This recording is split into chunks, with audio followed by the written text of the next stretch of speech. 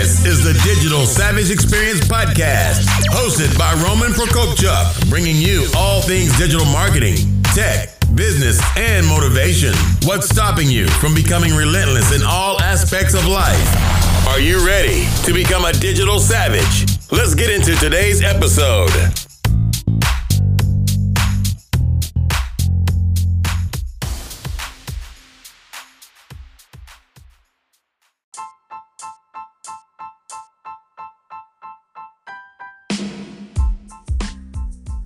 Hey everyone, this is Roman Prokopchuk, and this is the Digital Savage Experience, episode 53, Conspiracy Theories.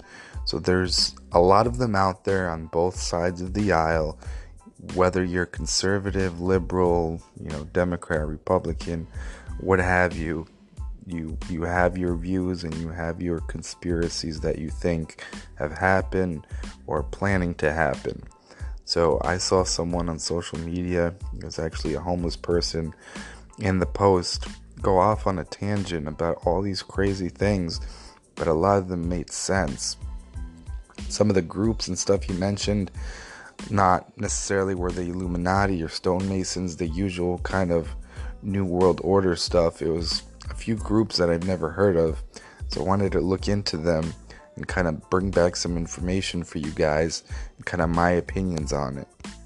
So the main gist of this person's kind of rant, the homeless person that I saw, was that our government is made of two parties for a specific reason, basically to create division and basically misinformation and confuse people and distract people in terms of what they should really be looking out for, but basically pointing out that technically, if this is true, is hearsay, this whole conspiracy thing, that both parties are controlled by the same elements that, control the whole world. So there's a few groups that were mentioned, one of which is the Council of Foreign Relations. It was founded in 1921 in the United States. It's a non-profit think tank that specializes in U.S. foreign policy and international affairs. One of the founding members is Rockefeller, and basically becoming a member of it, it's kind of a revolving door.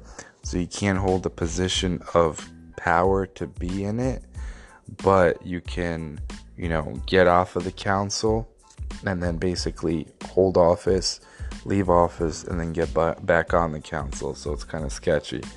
But they shape a lot of foreign policy decisions, a lot of domestic stuff, push a lot of things through on the global level that nobody really looks out for.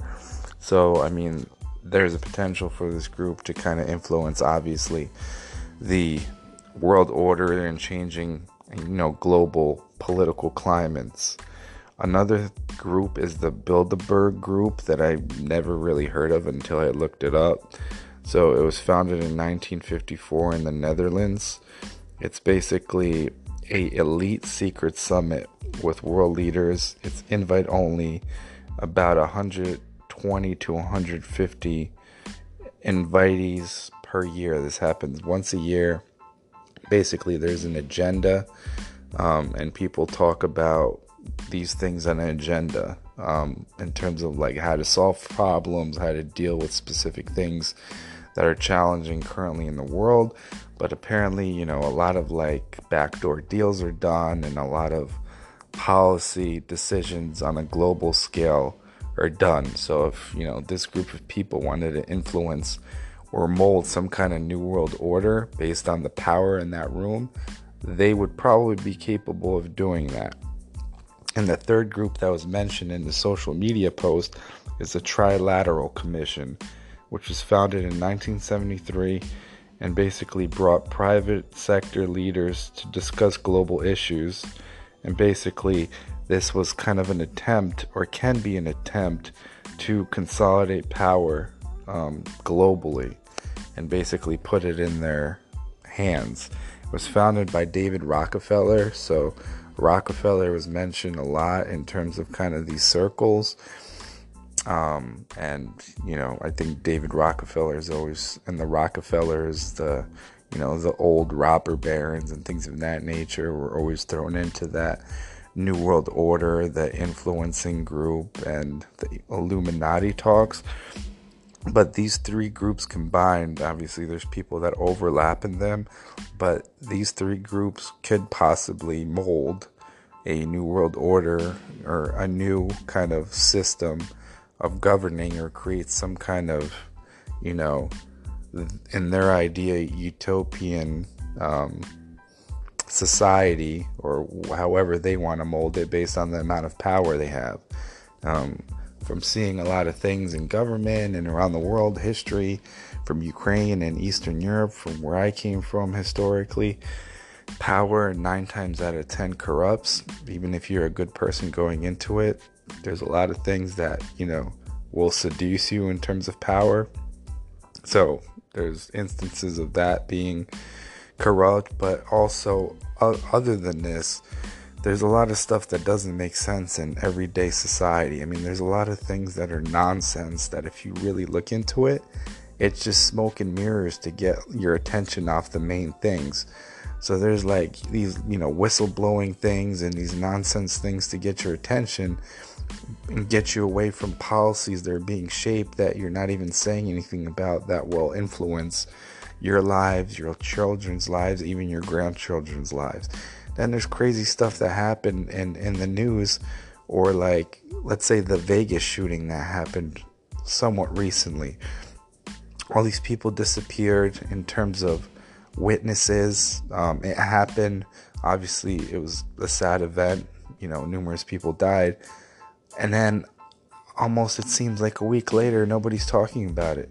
Then there was that random like Ebola scare in Texas a couple years back.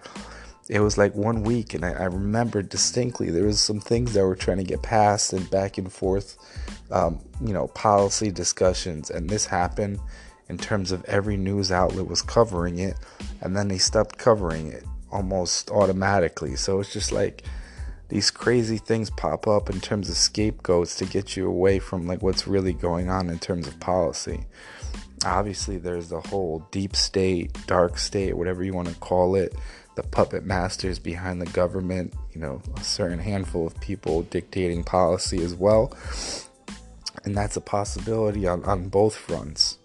But, I mean, the way the country is going, there's a lot of misinformation on both sides. There's a lot of anger. There's a lot of hate.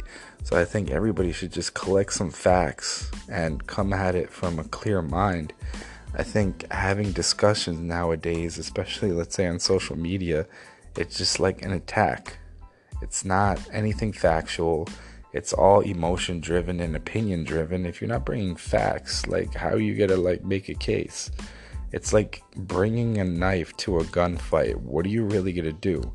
Like, you're not coming prepared to do battle. So I would advise everyone to look into things. It's funny that YouTube actually announced that they're cracking down on conspiracy theory videos. So usually they're not going to start suggesting anymore. They usually suggested or were able to suggest conspiracy like videos as suggested videos to people. Now they stopped doing it to kind of drive or not drive panic and that kind of stuff. But it depends what conspiracy side you're looking at. If they're only conspiracy theories driven by, let's say, conservative viewpoints and on the Republican side that they're blocking versus, more liberal beliefs that tend to be democratic, then that's more censorship. I mean, we already saw censorship from Facebook, so YouTube started censoring as well. So it's kind of a one-sided argument, but that's neither here nor there. But until next time, guys, I just wanted to share with you. If you guys got any other topics you want to talk about, feel free to reach out. Rate the podcast on iTunes. I'd greatly appreciate it. Share some feedback. Near future, I'm going to have guests. So if you want to be on, hit me up via email, via direct message on social. And until next time, guys, take care.